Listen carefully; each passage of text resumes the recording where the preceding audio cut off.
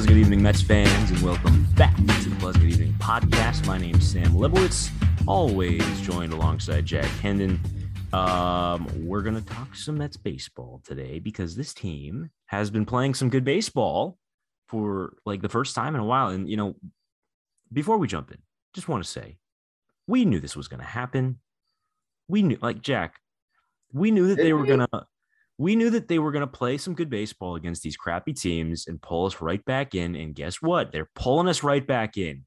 I don't know if I thought they were going to do that. I don't know. I mean, I guess with the way they ended their series against the Nationals, because it was a good latter two games, they would be in a good spot. But the way that all that goodwill just like instantly got killed by the controversy that pervaded the next 24 to 48 hours, it felt like best case scenario, they would play like, how many games was this? How many games are we at now? Like 10 games between these teams? No, it's more like 8 or 9, but like we would have been like 5-4 or maybe 6-3. And it wouldn't have really meant a great deal because we all would have just been turned off to the team because of what was said.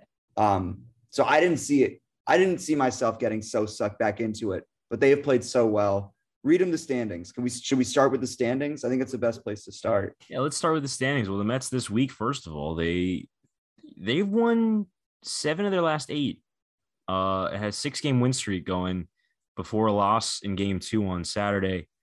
And now they're a game over 500.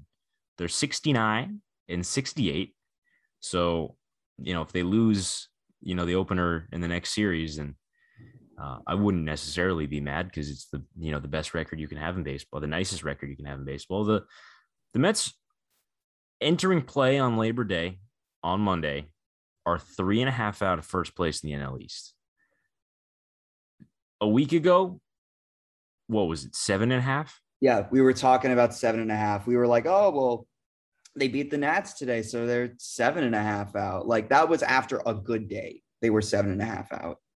Yeah, so the Mets have been able to gain a little bit of ground in the standings. 3.5 out in the NL East and 3.5 out in the NL wild card, with 2 teams ahead of them. Only 2 teams ahead of them in the wild card standings, the Phillies and the Cardinals, both 2 ahead of them. And, of course, the Phillies are a game and a half ahead of them. Those 2 teams are 2 games out of the second wild card. Of course, the Phillies also a game and a half ahead of the Mets in the NL East too. So, oh boy, is it not 3? Say it again. I would imagine one of the Dodgers Giants gets first wild card, and then it's like Padres Reds are fighting for the other one. So we're behind 3 teams, aren't we? It would be like Padres, Phillies, Cardinals, I think. Padres, yeah, they're free falling. It's easy to forget that they're still doing things because they really are tumbling. There are, because there's 2 teams tied for the first spot, and then there's 2 teams tied for the second spot. Obviously, that first spot, it's whoever's leading the NL West doesn't get it. So right now, the Giants and Dodgers are tied atop the NL wildcard standings, and then for the second spot, obviously that's going to change depending on who wins Sunday Night Baseball tonight. This is being recorded before that game starts. The second wild card spot currently tied between the Padres and the Reds. So yeah, you're right. That's my mistake. The Reds. This is essentially right now. It's the Reds, Phillies, and Cardinals ahead of the Mets. If you have the Padres in that second spot, but because the Padres and the Reds are effectively tied, it's percentage points I think in favor of the Padres, but because they have 1 fewer loss and 1 fewer win. So it's doable. It's doable. This is doable. And I hate to say it. They are sucking me back in a little bit. I haven't had a lot of time to watch this week because first week of classes, all that stuff, getting back into the thick of college. But they're playing decent baseball. I know against bad teams. And I know they've had a couple of very near bad losses, especially in this national series. Yeah. The 9-0 game that they almost blew, and then today they were up at 4-0 in the first inning, and then it was 6-6 when you blinked. On Friday they were up 2-0, and they blew that lead too. Right. Every game was just this, except for the one they lost, I guess. Yeah, I mean, we've gotten here off of several hitches across the week. Those are just the ones in Washington, right? We have because Saturday, I'm so happy I wasn't watching that first game. I wasn't watching the second one either, but the first one, man, I checked that it was 9-0, put the phone away, checked a little while later, it was 9-3. I was like, all right, well, it's the fourth inning and it's a 7-inning game. Like, and it's Stroman got out of that on his own terms. It'll be fine. And then it slowly ticks up to 9-5 and then 9-7. And then once we got to Andrew Stevenson with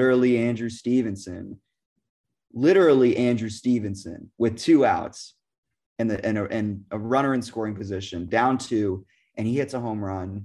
I mean, it just felt like God wanted us to lose. That's honestly how it felt. It was so much more embarrassing than anything the Nationals had done to fall behind 9-0. And they've had a really bad season. They've done a lot of things terribly. They've blown a lot of leads. As we saw, they played a lot of bad baseball. For the Mets to kind of just like roll over there was really upsetting. But in the same breath, to actually win those games, I tweeted this out, and I don't really get, I think, the same engagement just because like my tweets are usually like a little bit more like what everyone's thinking. But this one wasn't really.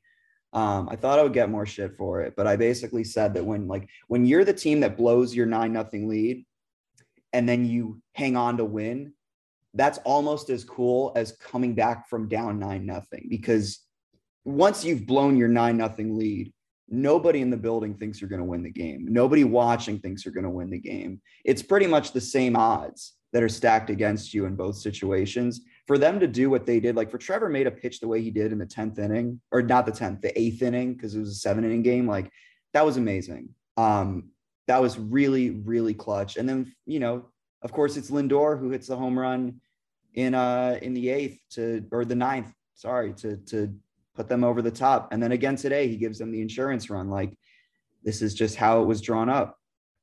Yeah. Francisco Lindor's so cool. Yeah.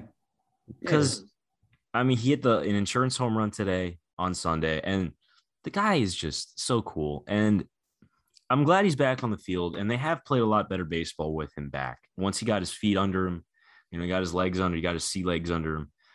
Because it was kind of unfair that he, kind of came back without a rehab assignment. I mean, the numbers in the last week are not like great for him, 5 for 23, but 2 homers. He's got 6 RBIs. He had a 3 RBI day in that 9-0 game. Mm-hmm. Yeah. Like, he's been, it's fun to watch him play baseball when he's playing well. And then it's also fun to watch play baseball when he's playing well? Javier freaking Baez, man. Javi Baez. Yep. 4 for 4 with a homer and a stolen base on Sunday. He's 9 for 22 this week since the thumbs incident. Like, 2 doubles in that span, another home run in that span. Like, the dude exudes coolness when he's playing good baseball. And I know we've talked a little bit of smack about him since he's been a Met because he's played some bad baseball too. But Baez and Lindor were exactly what the Mets needed them to be this week. And they're not the only guys who were kind of clicking this week. Obviously, we talked thumbs last weekend, but since then, the whole team's been hitting. Yeah. Pilar, couple of clutch homers, including a grand slam to put today's game on ice. Yeah. Conforto, 8 for 25, a pair of homers. Alonso, 9 for 28, 5 doubles and a triple. Hasn't gone deep this week. Didn't need to. VR, 12 out of 30 with 3 homers. He's the leadoff man. He's the new leadoff man, dude. Nimmo's hurt, but he was 9 for 23 before he went down with the hamstring injury. McNeil even was 5 out of 20 with a double. So he was hitting 250. Like, best offensive team in baseball this week.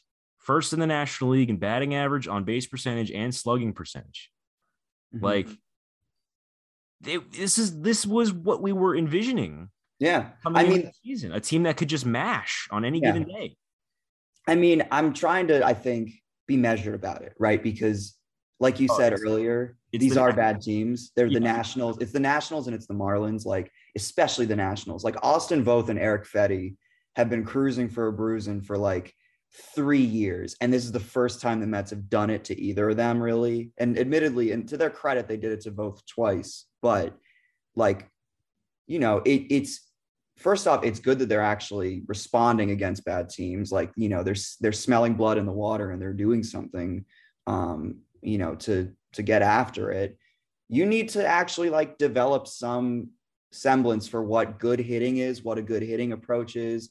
I mean, they've been on the ball with defense the whole year, but you need to, I think, get really into like a habit of winning when you get ready to play these bad teams. I think I'm not a huge like believer in momentum, right? I'm not someone who thinks that like what happens in one game trickles into the next, because these are professional baseball players. Like, they're not middle schoolers or high schoolers who linger on things. Like, they've made it here because they have short memory spans. But I would not, I think that that 3-10 that stretch against the Dodgers and Giants, I think that would have, I think that would have gone a little bit better if they'd really like tied down loose ends against the Marlins and Phillies, because even at that point, I mean, there's the obvious like statistical component here, which is you would have more wins built up to protect you against losing all those games, but also like you just, I guess I am kind of advocating for momentum. I don't know. I think it's, it would have been a lot more surprising if they had gone into that 3-10 after having played good baseball. I expect them to play bad baseball a little bit less now. I guess it's like, a given that they're going to hit the Nationals as well as they have, but considering they haven't done it like all year and now they are, and they're doing it, they're also, it's not even so much that they're like scoring 9 runs or they're scoring 13 runs. They're putting runs on the board after those like dry spells that they go through in the game also, where in prior circumstances this year, they would score maybe 2 in the first and then never score again. And that would be a theme through the entire game. They're reversing course in the 8th and 9th innings to make sure that whatever they put on the board is going to stick. That's a pretty, I think that's not necessarily something you measure. It's not something you can track, but it's something that as a fan makes watching the games a lot easier. And I'm sure as a player in the clubhouse, like, or in the dugout, it makes, it takes the edge off, because Gary said it. And I think he's really right. Like, there has really never been a game in the last 3 weeks that the Mets have played where they had a lead and it didn't become a close game after they had the lead. To actually come out winning these games, despite that constant like roller coaster, is something to speak for. Yeah. That 2-11 stretch between the Dodgers and Giants is so just unfortunate, that the timing of it and the way that they were playing when they went into it and during it was so unfortunate, because, man, if they were playing a little bit better baseball, obviously there were 8 of those games were 1-run losses. Yeah. They're playing a little bit better baseball. They were hitting the ball a little bit better. The pitching was fine that stretch, but yeah, if they had just scratched out a couple more wins, they'd be in first place right now. Yeah. Those are 3.5 out. They're 3 behind the Braves in the win column. You're looking at 3 games. Yeah. Well, yeah. 3 games that if you score, an extra couple runs, that you turn those L's into W's, because you don't start Jared Eichhoff. I mean, that Eichhoff game, I can't stop thinking about it. I did not actually expect, when I was talking about this, as much as I was talking about it, that I would still have to be talking about it. If this season ends and they somehow miss this division by 1 game, that's the game I'm going to be thinking about. I really don't care what happens the last 3 games of the season. If they're out of this by 1 game, I'm looking at that, because that was a game that they pretty much decided, whether that was the front office or management or whomever, that they were going to punt that game. Said, 3.5 out, you have your season ending with 3 games against the Braves. You pretty much just have to play a half game better than they are playing right now the rest of the way up to that point to have a chance. Yeah. So that's how I'm trying to stay level with it. But there's a lot of lost time, because they didn't play so well for a while. Yeah, and the wild card is also a possibility here. We mentioned that there's a couple teams ahead of them too. I mean, the Mets get a series with the Cardinals, who are ahead of them. They have another series with the Phillies, who are ahead of them in both, and they're done with both the Padres and the Reds. But that's kind of a let the chips fall where they may situation. Yeah. But this is doable. It's scary, but it's doable with what, 24 games left to play. 24, 25 games left to play. 25, yeah. Down 3.5 is not insurmountable in the slightest. Crazier things have happened. They just got to keep winning baseball games. Really, it's that simple. The Braves schedule is a little harder than the Phillies schedule. The Mets schedule is probably a little bit harder than both, because we're done with the Nationals now, correct? I believe so. I'm pretty sure the only teams, I can check the schedule again, but I'm like 95% sure we're done with Washington. Loading. Yeah, no more Washington. We have 3 in Miami. And a makeup game against them at some point. Probably, if there might be a doubleheader squeezed in there. We have 3 more at home against Miami before we go to Atlanta to end the season, and we have Oh yeah, three that's against Philly after our homestand against the Cardinals and a homestand against the Yankees. The Yankees are actually like playing kind of well. They had a bad loss today, but yeah, they seem to not really be able to beat the Orioles as much as they should. yeah. I Um, mean, that was always every year that they had played against the Orioles, it had pretty much always been a game of like 8 people sit and watch Gleyber Torres like run roughshod over the entire team. Like, I'm not that surprised that they're having trouble now because it's just like it really was just one dude, whipping their asses every time. Um, but that's actually going to be kind of exciting. They're going to have the September 11th game at Citi Field against the Yankees, which I don't think it's ever happened. I don't think we've ever had the Subway Series coincide with the anniversary of September 11th. It's going to be a 20-year anniversary, so I'm sure they'll have something planned. But yeah, definitely going to be, I would imagine, some sort of ceremony for that. It's a Saturday night game too. yeah, it'll be Uh, full so crowd. I'm kind of oddly looking forward to seeing what they have in store there. I wonder if they bring Mike Piazza back Mm. for that one. Probably bring some Yankees onto the field too, just given the nature of the event. I would think. Yeah. Um, so that'll be interesting. That's a week. That's less than a week out. That's on Saturday. Yeah. Of course, it's the Mets. So even in a week where they win all these baseball games, there's always some not so great things that are going on in Mets land. Of course, there's been a front office shakeup since last we spoke to you guys because our acting general manager, um, decided to drive drunk. So Zach Scott's DUI is kind of casting a shadow over the org, or at least it was for a couple of days, and that's an older news cycle at this point. Man, it's just they keep swinging and missing on these front office guys. Yeah, it's definitely pretty bad optics. Putting him on administrative leave is important. Some people pointed this out. I was kind of like on the fence about how I felt about it, but it is really true. Like, Sandy Alderson penned that letter, right, about Javi Baez and Kevin Pillar and Francisco Lindor taking part in the thumbs down. And like, listen, I understand that the fans are the people that are buying your tickets. You have to appeal to them a certain way. So you really need to drive the point home that you're upset with players like slighting fans, whether they mean to or not.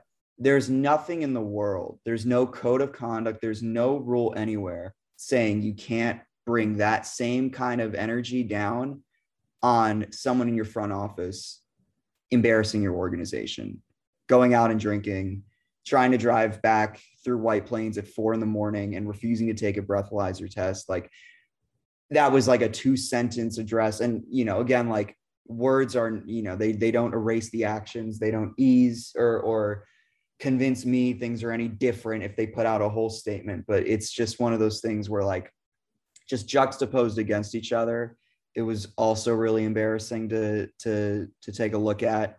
And what's also kind of just frustrating about it is now, like, we have this ongoing, like, GM search thing happening. I mean, part of me like misses when we had like Terry and Sandy there for like 5-6 years in a row, and we never ever needed, like, this seems to happen all the time where we're like floating names around. Like, can we just get like competent people in here and not have to worry about it anymore? Like, Yeah, you know, can we just hand a blank check to Eric Neander or David Stearns and just like be done with it for a decade? just Like, hire someone. I don't want to hear about it anymore. I really don't want to read articles. I mean, listen, I know that people put a lot of time and effort into writing them. I'm not saying they're bad articles.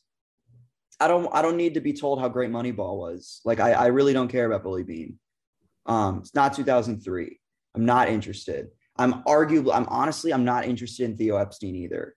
Every leak that's come out seems to suggest that he's enjoying his job, in the commissioner's office a lot. Great. You don't have to pay him anything extra to get him over here. You can find people who are just as smart as he is. He broke 2 curses. That's it. That's what you're hinging on. And you're doing that, forgetting that this is the Mets. And it's not like a Cubs curse or or a Red Sox curse. It's very different. it's a curse of incompetency It's and it's bad yeah. culture. And I'm sorry, like I understand the appeal to Theo Epstein. I do. I really do. You mentioned the curses. Dude's done it twice. Dude has stepped in with big, famous teams that don't win a lot and made them winners. However, there's his regimes are like problematic. They are he runs his front offices like frat houses. We got Porter and Scott from him, didn't we? Yeah. One Porter from the Cubs, one from the Red Sox. Porter was with him down in Boston at the start of his career. He was hired into baseball by Epstein.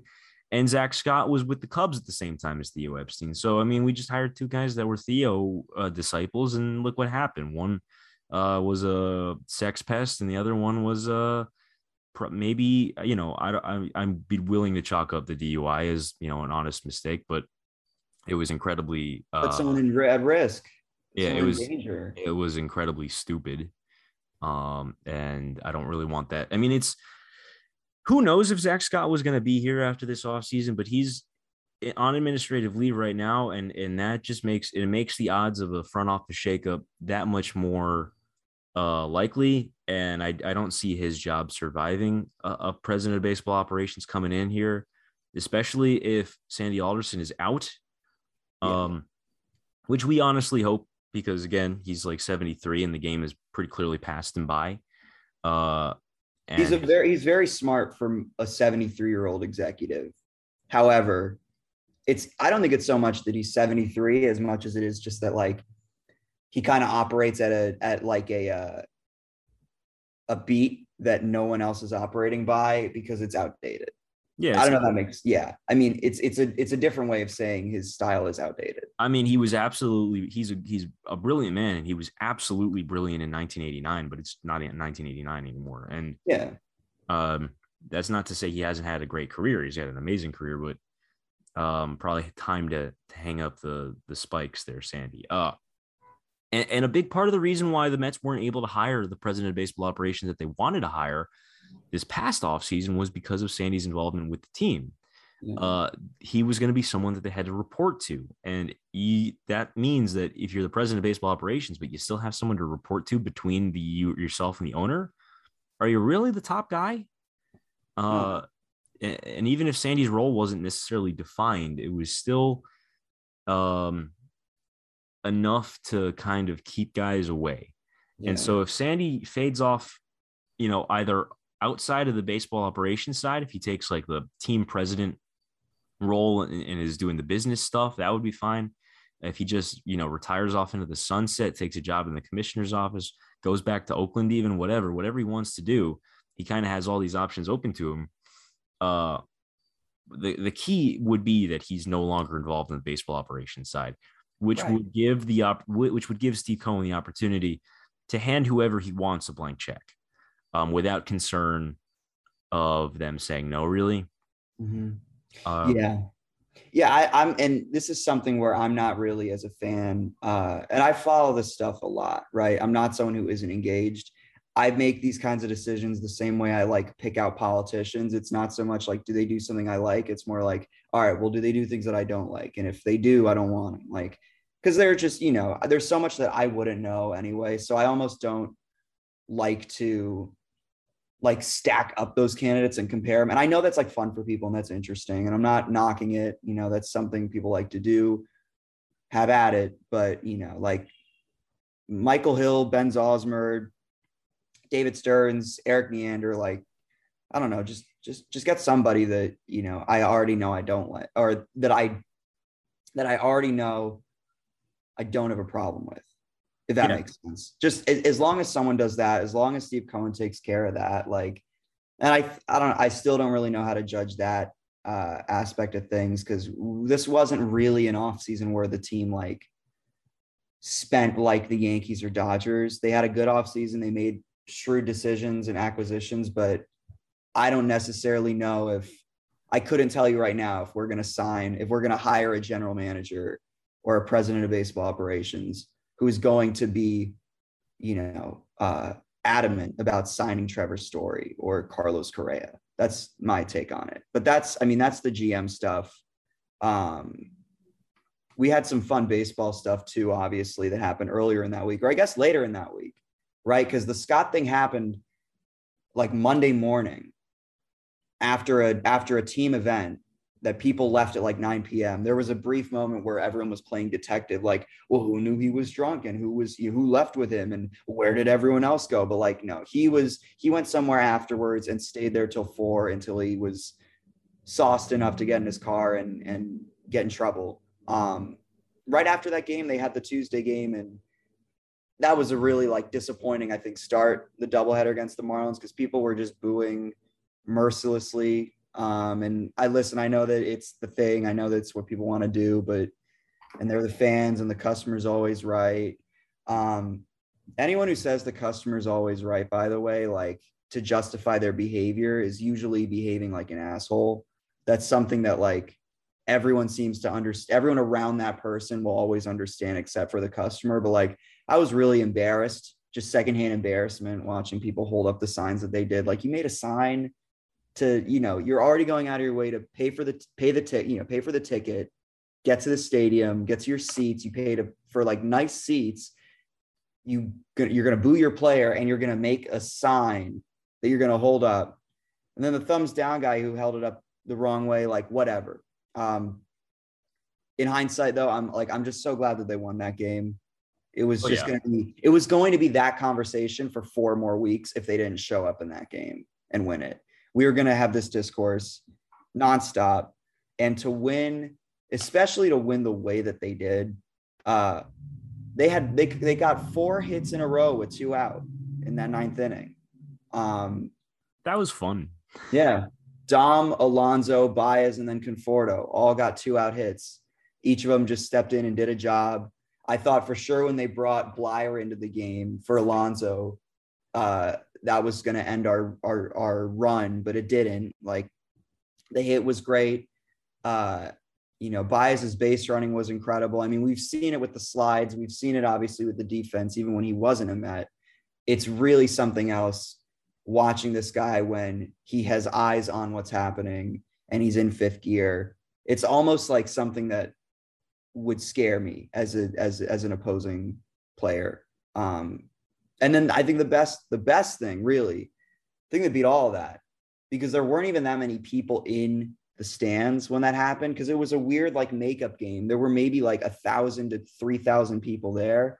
But the booth, SNY, the way they shot that moment, the way Gary called it, the way Ron called the moments leading up to it, everything about that from every angle was bliss. I was watching that over and over again for like 48 hours, like well after other games had been played. I was still transfixed on this one play at the plate. Yeah. It's one of my favorite Gary calls of all time. The one line at the end where he goes like, turn those thumbs upside down, or turn the thumbs around. Yeah. Turn those thumbs around. That's, man, that I have to imagine he thought about something to that extent, saying something like that if the situation arose, because broadcasters never come unprepared. But man, that moment, you couldn't have asked for a better moment to call.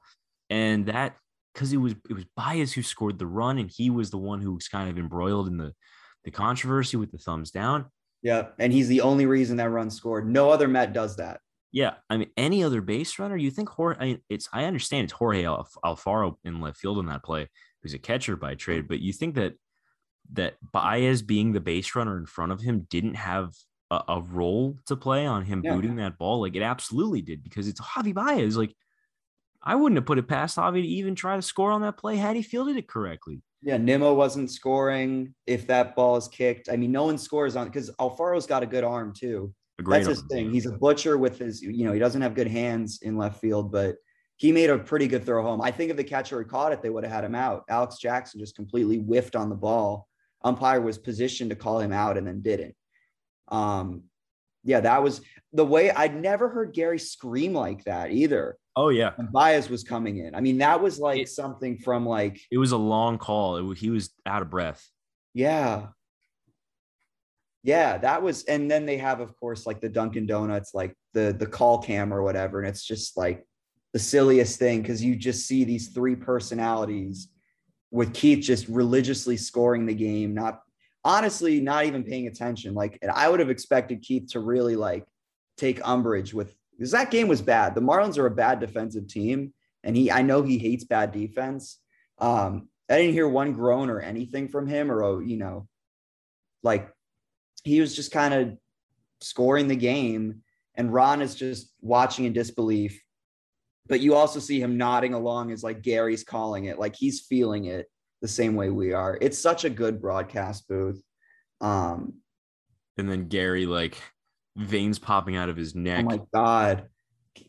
Yelling his head off, standing from his chair. That might be the closest Gary ever comes to giving birth to a child.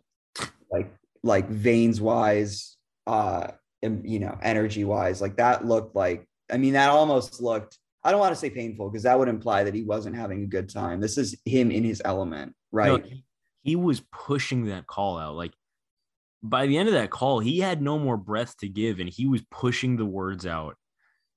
And you're right, it did seem a little painful. And I mean, I've been there. Like he wasn't going to call the rest of that game if they had gotten him out. Like he was not trying to call another inning of that game. That's the other thing too. But yeah, he was leaving it all out there on that microphone.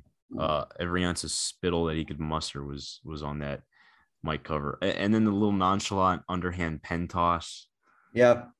Yeah, I like when he does the underhand one. Sometimes he'll go overhand with it, like like he's slamming a guitar or something. But it's like, I like when he just stands there and admires what he saw. Yeah, because it was really special, and just to also, the other development within that was the fact that Michael Conforto got the hit, because since then he's really kind of springboarded everything into action, and he's been probably their most consistent. I would say he's been their most consistent hitter aside from Jonathan VR this week. Like VR is a force of nature right now that you shouldn't pitch to as long as he's batting lefty. But Michael Conforto is actually this is probably the best he's looked all year. And for him to come out and have that moment after they showed him in the 8th inning in the dugout, basically like snapping, throwing his helmet down, throwing his bat down, probably cussing, like to actually, for him to get that kind of moment too, among all of the Mets, because it's his contract year. Like this is pretty make or break for him. And as much as I love Dom, who's having a hard time, and as much as I love McNeil, who's having a hard time, I think Conforto was the guy that could have used that the most. Yeah, and he did springboard very much so in game 2 that day. There was a whole nother baseball game after that. Yeah. He had the home run in game 2 that kind of put the Mets ahead. So absolutely a huge moment, like a season-defining moment if this team winds up making the playoffs.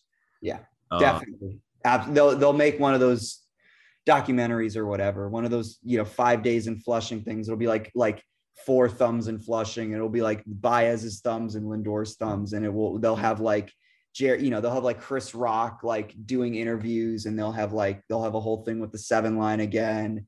Like Tony DeComo will narrate it. Like they'll do it. It will be just like 2015 to the numbers. But then, I mean, then again, here's the thing that we talked about. Like in terms of who they're going to have to play to get to really make this happen. Like they're going to have to play some really good teams. They're going to have to beat them.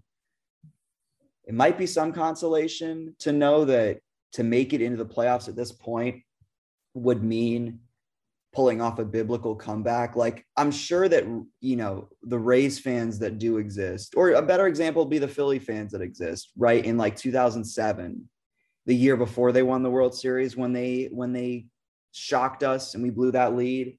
I think those fans, despite basically getting annihilated by the Rockies when they got to the playoffs, would still hang that season in the rafters because of the work that they did to get into the playoffs. That's something that with this team, you have a moment like that you can hang on to. You can hang your hat on it and continue winning games. I mean, really, the Mets have they can only lose like 4 more games before 90 wins is out of the picture. I mean, that's probably out of the picture anyway. I mean, you know, just given the kind of streak they would need, but they have an opportunity, I think, to still do something pretty special, even if the season ends in 3 days once they get to the playoffs, or even if they make the wild card and get knocked out. I mean, 2016 is another good example, but you know, that would take longer.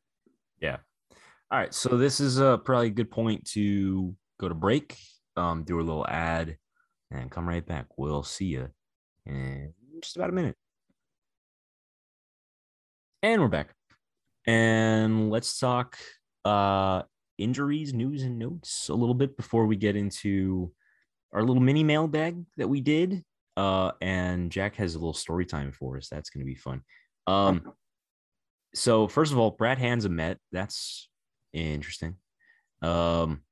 We'll see how that goes. He's been booty for much of this year. He was awful for the Blue Jays after the trade deadline. That's got him for nothing. So we'll see how that goes. Second lefty in the bullpen, going to take some pressure off Aaron Loup. Injuries, Brandon Nimmo, mild hamstring strain.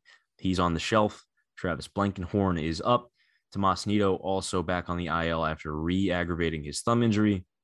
But Guillorme, James McCann are both back off the injured list. Whole bunch of guys on rehab. Noah Syndergaard's rehab paused because he has COVID. But the guys who are on rehab, Jose Peraza has been playing in Syracuse. Robert Gesellman started a game for St. Lucie over the weekend. Sean Reed-Foley, Jake Reed, Steven Nagosic, and Jordan Yamamoto are all throwing. Jose Martinez hurt his shoulder on his rehab assignment. Kind of curious to see where he's going, but we might get him back still at some point this month. So like a whole bunch of dudes are working their way back, especially the pitchers, which is, you know, fascinating because a lot of these dudes were pretty good, especially Sean Reed-Foley and Gesellman when they were healthy this year. And then Jake Reed was pretty impressive in the couple of outings he had during the stretch against the Giants and Dodgers. Yeah. This is sort of where, like, for me at least, the roster expansion role just drives me up a wall. Like, you gave 2 spots. We're getting 2 spots to work with here. Like, I feel like almost all of these guys are going to stay down in the minor leagues. They really don't have a place for Jose Peraza right now because every infielder that started that year on the active roster is now on the active roster again. You know, they can't option him. That's the thing, though. So they might just run his rehab clock out down there and then maybe set him free, which would be a kind of sad way to go out because he had some really exciting moments as a Met. Gesellman, I guess, track record wise makes the most sense. But he also has, like, the hardest injury to come back from. He's been on the injured list longer than any of these guys except for Yamamoto, I'm pretty sure. I know Reed is pretty recent. Nagosic is recent. Reed-Foley's been on the injured list for a while, and a lot of it kind of stems from the crackdown that took place at the end of May. His numbers started to suffer a little bit. I think that if there is one guy that, like, I would put back in here if I can, because ultimately, like, the Mets having 28 guys is no different from them having 26 guys. Like, they have one extra catcher because their catchers are all hurt, and then, like, Yency Diaz is the other reliever. I guess I would swap out Yency for Jake Reed, or maybe even, like, I guess you'd have to, like, cut Heath Hembree, but I would almost rather see Reed pitching in games at this point with what he brings than Hembree. His control's a lot better. And it's like historically been better at the minor league level. I know that's a small sample of the big leagues, but Hembree every outing, it's like it really does feel like a slog. I certainly don't really have faith in him in like a high leverage situation. Reed has a small sample again, I know, but like I don't know, man. None of these guys really do. I just think he brings the most of all of them. But yeah, what about you? Reed's interesting because he gets that kind of different angle going with these, the submarine guy, sidearm guy. Yeah. I still am intrigued by Sean Reed fully. I liked a lot of what I saw out of him when he was healthy. And I know that whether it was sticky stuff crackdown or overuse or whatever, he was kind of he started getting hit around a little bit before he got hurt. And it was like an arm inflammation thing. So maybe that was a little overuse. And that was why he was getting hit around. We'll see what his spin rates are like if he comes back up, when he comes back up. But I like him as a piece, honestly. I think there's a chance that this guy could be a piece in the Mets bullpen going forward, because he was pretty good when he was good this year. So we'll see how that goes. Innings guy. He definitely has it in him to give you the most innings, I think, of any of them. Yeah, there's also just I like the intensity a lot. I like the whole squatting thing that he does. It's fun. And so I selfishly just kind of want more. I love intense relievers. I really do. They're great. I mean, usually they're like one and done or something. Some of them stick around like a while with their intensity. Like I know Jason Grilli is a guy that, and Pedro Strop also, like he was extremely consistent, and he was also consistently like, locked in your face as a pitcher, which I don't know, man. I mean, I enjoyed it. I wasn't a Cubs fan even, and I enjoyed it. So the update, I didn't really hash it out with Martinez. I should have provided info here. He last played September 3rd. So whatever happened to his shoulder, they seem to be like content to keep rolling the dice with him, see if he can do anything. Brandon Drury being gone kind of suggests that the role of like bench bat, especially now that Dom Smith and JD Davis have had their at-bats curtailed. Like, I don't really know if Martinez fits into their plan. Like, again, if they had 32 to 35 to 40 spaces on that roster to work with, you would put him in and plug him in against any one of these crappy lefties. You maybe would have even started him against Josh Rogers last night, because he's not that good, but we made him look good, right? Like, you do that, but because you have so few spots to give and you have so few games to lose, you pretty much have to roll with what's working. I think that's why VR is like the leadoff man still to this point. Like, if this had worked once in April or May, you would have kept trying things maybe, but because you really can only go game by game now, like these are just the things that have to happen. You don't really have room for somebody who was depth to begin with, if we're being totally impartial here. Yeah. I feel you. I wish they had a couple more spots. Yeah. But that is kind of stupid. I was talking to my friend about it, but like, I really, the thing about 40 is that I guess it disrupts competitive balance for some teams. I think it's good because if you're a bad team, it gives you incentive to try out more players to see if maybe one of them can stick. I think it's also good just to keep people rested. I think that when pitchers show up to spring training and they need surgeries and whatnot, and they have things wrong with their bodies, it almost always has to do with overuse. And that overuse can sometimes really just be pinpointed back to how they were deployed down the run, down the line in a pennant race or something in September. Like those innings, especially, that mileage is what builds up the most. I liked having that liberty. Like if we get blown out in a game at any point, we're in really, really big trouble. Like we can't afford to have any like Eichhoff-like performance, just because what that would entail, going to 5 or 6 relievers on a day-by-day schedule like this. You can't do it anymore. You could do it conceivably if you were willing to just punt a game and you had like 4 or 5 loose pitchers who you wanted to give innings to just for fun and see what they had.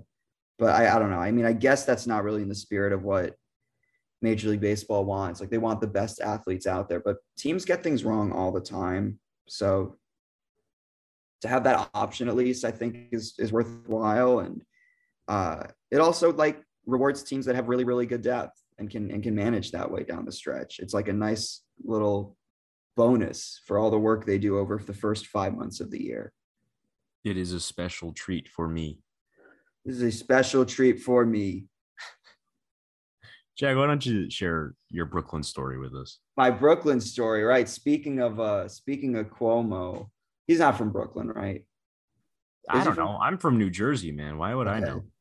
Oh, he's not from New Jersey. He makes a point that he's from New York. But I went to Brooklyn. I went to Brooklyn with my girlfriend and some of her friends. I know that Sam had shared his experiences at a Cyclones game. This is the first time I've been to a Cyclones game in like 3 years or so. It was a lot of fun. First of all, I got to see Josh Hetchka, and we talked a little bit, and that was really fun because he's a great dude. He's having a interesting season. Like the results have been there, but the organization has kind of been unclear as to where they want him and what they want him to be. They continue to call him up and send him down across AAA, AA, and A+.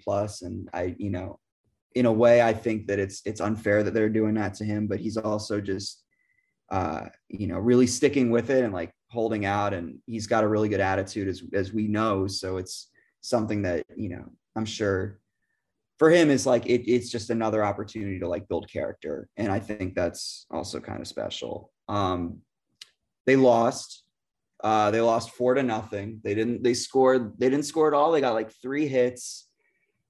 Jalen Palmer is the guy that like, I know that when we went, when you went, you really you were into Francisco Alvarez. I'm really into Jalen Palmer. Oh, I think Palmer's a dude. Yeah. Palmer just stands out. Like I know that he's massive and he's so athletic. And he's athletic. They're putting him all over the field, which I guess this is the time to do it rather than the majors. Like the Mets always wait till it's too late to put someone out of position, but like he looked okay in right field. His arm was a little bit, suspect, like just needs to work on like making throws in and stuff. This is my scouting report. This is my like official scouting report. But I really liked him a lot. I'm glad they didn't trade him. He's a Brooklyn guy, so this is all like, I think this was fun for people. He has like he has a little bit of a following like at these games, which is nice.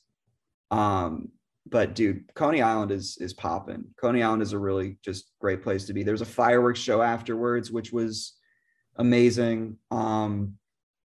Yeah, and they had like the little pitching giveaway thing. Did you play that when you went there? The what? Where you have to like throw the ball you basically have to throw a pitch, and if you hit the catcher's mitt, it's like this weird wax doll setup, but there's like a dummy doll with a catcher's mitt and a dummy batter. And if you, from basically like 45, 50 feet away, if you hit the mitt 2 times out of 3, it's a small mitt, but if you do it, you win a bobblehead. Oh, yeah. You never done that? Do you have to pay money for that? I think I may have seen it. You do. It's like, yeah, I think it's like $4 for 3 throws. And like, yeah, I thought about it. It seemed a bit excessive. I tried it. I got the bobblehead, dude. Oh yeah. I got the bobblehead. Yeah. I missed the first one, and then I hit the other 2, and it was awesome. They gave me a Perd Hapley giveaway doll or giveaway bobblehead from Parks and Recreation. It had absolutely nothing to do with the Brooklyn Cyclones at all. It was a Cyclones giveaway, but I was kind of staring at it. That's fascinating. I went to a Syracuse Mets game. I forget when exactly this was, but it was like the end of the season. It might have been when they were still the Chiefs before the Mets came in, but it was like the end of the season. And instead of doing like a singular bobblehead giveaway, they were giving away every single bobblehead that they had extra stock of. Oh my God. So it was just like, you got a random bobblehead. Could you ask for like 2 or 3 of the same one? No, it was like, you just get one. You just get one. It was like, it came in a special like package that you didn't know what was inside until you opened it. Yeah. It's fun to see like minor league stadiums also, because they really, at least in Brooklyn, like they take a lot of pride in the players that they do graduate. So much to the point that like, you kind of wonder like, is this like I mean, it forces you to consider how many players get rung up through the minor leagues for you to actually like come out with like 3 big leaguers. Like so many dudes just get left there, and they know they don't make it up further. So the ones that do make it to the majors, like you realize like they have to have been really, really, really good as Cyclones. Like they had a Paul Sewald banner up, like a Paul Sewald, like number 19 or whatever. And I was staring at it. I was just like, they really, and I was curious. So I looked around the other ones and everyone else was like, they had like an Ahmed Rosario one. They had a Conforto one. They had a Justin Turner one. They kind of cheated and had a couple guys who were like rehabbing. Like they had a Jose Reyes one where he had like his like canary yellow sleeve and his, weird beard or whatever. Like he's just, I mean, he's his own thing. I don't get it. But yeah, there's a weird, I think, like personality about those stadiums, but I would totally go back. I love minor league ballparks. Yeah. I love minor league ballparks. I love any chance I can get to go to a minor league game. I do, because I can gush about minor league baseball so much. Like it's such a fun environment. It's so laid back in terms of major league sports. It's like, I don't have to go and care about the outcome of the game. I can just like have a good time and like watch these players, some of whom I'm never going to think about ever again. And some of whom are going to become legitimately good Major League Baseball players. Right. It's a lot of fun.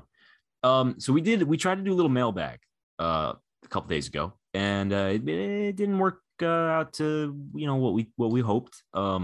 We got 4 responses to the mailbag question. The mailbag question was, favorite moment from the Mets' legendary 2015 Labor Day series in DC. Drop a thought or 2 for a chance for a shout out. I think we'll just shout out the 4 responses that we got. Yeah. Yeah, I mean, there are a lot of memories, but also like I think there are enough that like we could read the 4 and just like each have our own 2, and it would probably be sufficient. I was just trying to get engagement. How we could. It was tricky because I was gonna post that like in the middle of the 9-0 game because it looked like a sleeper, a laugher, and then of course it wasn't. So I'm glad I didn't. But yeah, at @ARUS_97, Alex Russell. I have to say the right slide and fist pump. David Wright was the Mets, and despite all the other heroics that weekend, that moment felt like the final nail in the Nats' coffin. I think that's interesting, that last point, that it would be the final nail, because I think it was the final nail in that game. Like when he scored those runs and they were pouring on insurance, like they totally won. They were going to win that game, but like the 2 games after that were also like very much in doubt. They could have still lost a game in the standings. It was like, wasn't it a 3-game series and they were 3 games up? So the Nats had a chance to come back and tie, and the Mets instead swept them.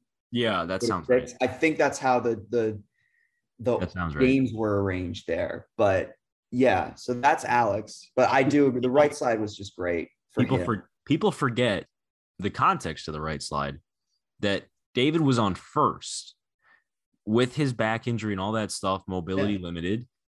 And Cespedes hit that ball, and he hit a piss missile off that tall right center field fence in Washington. Like, he hit that ball 110 miles an hour. It was an absolute shot off the bat.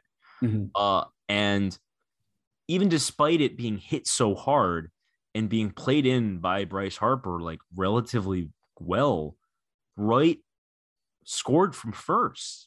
Yeah. It was like a kind of microcosm of his return to the team. Yeah. That he was even just simply scoring from first base on a double was like this big thing for him. Yeah. He was putting his body on the line for this team just to score from first base on a double. And like, I think that the fist pump after the slide very much was indicative of like a pressure falling off of him. Yeah. That he can still, obviously he came back into the lineup and hit that home run in Philadelphia, but it was almost like he was continuously having to prove that he could still play baseball. Yeah. And that, like, it seems so innocuous just scoring from first on a double, but I feel like I still to this day feel like that was such a big thing for him personally, that he could just still do that. Yeah, definitely a moment to prove that like he wasn't just the guy that had come back from an injury and was going to like play a role on the team. Like he was going to be like in the middle of what this team was doing, which I think is just like, is really special given what he had to go through and what he obviously continued to go through after that. Matt at MR3402. the finale to the walkathon by Drew Storen when the tying run came in. This was fun. Yeah, this was the game after the right game when they were down 7-1. I always feel like between that 9-0 game yesterday and the Kurt Suzuki game a couple years ago, it's just like a debt that we have to pay for the Nationals allowing us to come back in that one game the way that we did. Because I don't think there was anything more embarrassing and crushing to their run at the playoffs than that moment when we were down 7-1 and they had the bases loaded. And I think it was like Cespedes hit Granderson walked, and then Cespedes doubled in 3 to make it 7-5. And then they brought in like Blake Trinan, who walked 2, and then Drew Storen, who walked 2. Like if that had happened to my team, I probably would have had a heart attack. Like I probably would have actually needed like medical help watching that happen. These weren't even like 9-10 pitch at bats. These were 4 pitches, 5 pitches, 4 pitches. Like they had nothing. Yeah. It was like watching, I don't know. I can't really come up with like the analogy here. It was like watching a train wreck. It was like watching the wheels coming off of a car as it was driving. Yeah. It's like, oh, this is messy, but I'm going to keep watching. And the Mets like ended Drew Storen's career that week, effectively. Yeah. He was never the same pitcher. He probably wasn't really like the same pitcher going into that game, which may have been why he had that trouble. But that was really, I mean, there were moments where Storen was like missing on pitches that were like 2 to 3 inches off the plate. And he was literally like giving it to the umpire, like begging for calls because he had nothing. I mean, that's probably the weakest I've ever seen another opponent. That was easily weaker than any moment the Cubs had when we swept them. Like that was really, I mean, that team, man, Matt Williams Nationals are very lucky. And I'm sure their fans are very grateful that it's not Matt Williams running the show there anymore. Sean Okula at Scooter Okula said, I desperately want to say Dario Alvarez striking out Bryce Harper, but it has to be the Cespedes home run or the Neuenhuis home run. I count like 6 or 7 legit solid options though. There's so many moments. Glad we're talking Neuenhuis. I always love talking Kirk Neuenhuis. He played football. I don't know if you knew that. He did. Yeah. I don't know if anyone's ever mentioned that. The whole series had so many moments, and he's right. Like Sean has a good point here that it's hard to just pinpoint like one moment that was like, oh my God, like this was the point, because it was just like the Mets just kept throwing friggin' haymakers on the Nationals in this series. Yeah. Every single win was so demoralizing to Washington. And on the flip side, so enthralling and energizing for the Mets that like that's where the World Series run came from. Like that's where it came from, is they just beat up on this rival over and over and over again in the most satisfying way possible. Yeah. I think that one thing that was especially, I like the Neuenhuis mention, not so much because of my enduring crush on Kirk Neuenhuis, but more so because like of what Neuenhuis, I think, represented on that team. And it didn't, I think in the scheme of things, like he didn't represent a lot. He was like basically the 25th guy on their playoff roster. Like, but if you think about it this way as a fan, right? How many times did we watch our seasons get ended by dudes like Connor Gillespie or Greg Dobbs or Willie Harris or like Lane Thomas is a little bit better than all those guys, but that's the example right now, like Lane Thomas, right? Like we get beat by Lane Thomas or Christian Colon. I could do this for years, right? To actually have a moment where you have your guy who gets to do that to another team is priceless. And for it to have happened the way it did, because basically, I guess what happened was, so I got my walks wrong. The Nats walked in the tying run with the bases loaded. They had a couple walks in a row, but they did not walk in the go-ahead run. Neuenhuis hit the go-ahead home run, and he did it like the inning later. I was like in the bathroom before the inning started. So when I come out and I see that it's 8-7, I'm thinking like like someone hit a home run or just someone must have hit a home run. Like, was it Granderson? Was it maybe like Darno? Was it like Uribe or Kadire off the bench? And then like they show the slow motion of Nieuwenhuis finishing his swing like on the changeup by Papelbon and like the bat flip. And I couldn't believe it. I was speechless. Like that's probably my favorite moment. I'm glad that I got my favorite moment out of the way because that was probably it. But we do have one more, and then we also have yours. Kyle Loughran says, not one of the ones in this tweet, but the Escobar game-ending 5-4-3 double play in game 2 for me, which like I don't even remember that one all that much, frankly. Oh yeah, Nats almost tied that game. It stayed 8-7, and they had like first and third, one out, and Familia got a game-ending double play. Yeah, he was clutch. There was a time between early 2015 and like the All-Star break of 2016 where like Jerry's Familia was maybe like one of the 5 best closers in all of baseball. Yeah. No one talks about it. Yeah. I mean, all-time saves leader in a single season with the team, throwing BBs that moved 8 inches diagonally. Like he was excellent. My favorite moment, again, I don't know if I have a specific one in mind because there's just so many. I also really love the Nieuwenhuis homer because it's one against Jonathan Papelbon. Always fun to beat up on him. Like the Nieuwenhuis homer in general, because again, like you, I love Kirk Nieuwenhuis. Mm-hmm. The like unending badgering of Drew Storen by Cespedes. Yeah. Also fun. Like that home run into the bullpen, elite moment. Yeah, that was the last salvo of that series. Like, that's the game that they swept, I think. That was like the last ding they got in on him before, I just love the series and I like thinking about it. It makes my brain happy. Yeah, makes me happy too. It was a lot of fun. I mean, in a perfect world, this comeback gets completed before the Mets go to Atlanta and they're clinching like at home against the Marlins, but I don't think that's possible. They haven't done that in a long time, but I think that could be a lot of fun. Yeah, that would be mathematically difficult, but yeah, it is fun to remember. So why don't we also remember some guys and then get out of here? Yeah, sure. We didn't really talk much about Brad Hand, like that acquisition. I think they really I was, even in the moment, I was happy that they chose Aaron Loup over him just for like contract reasons.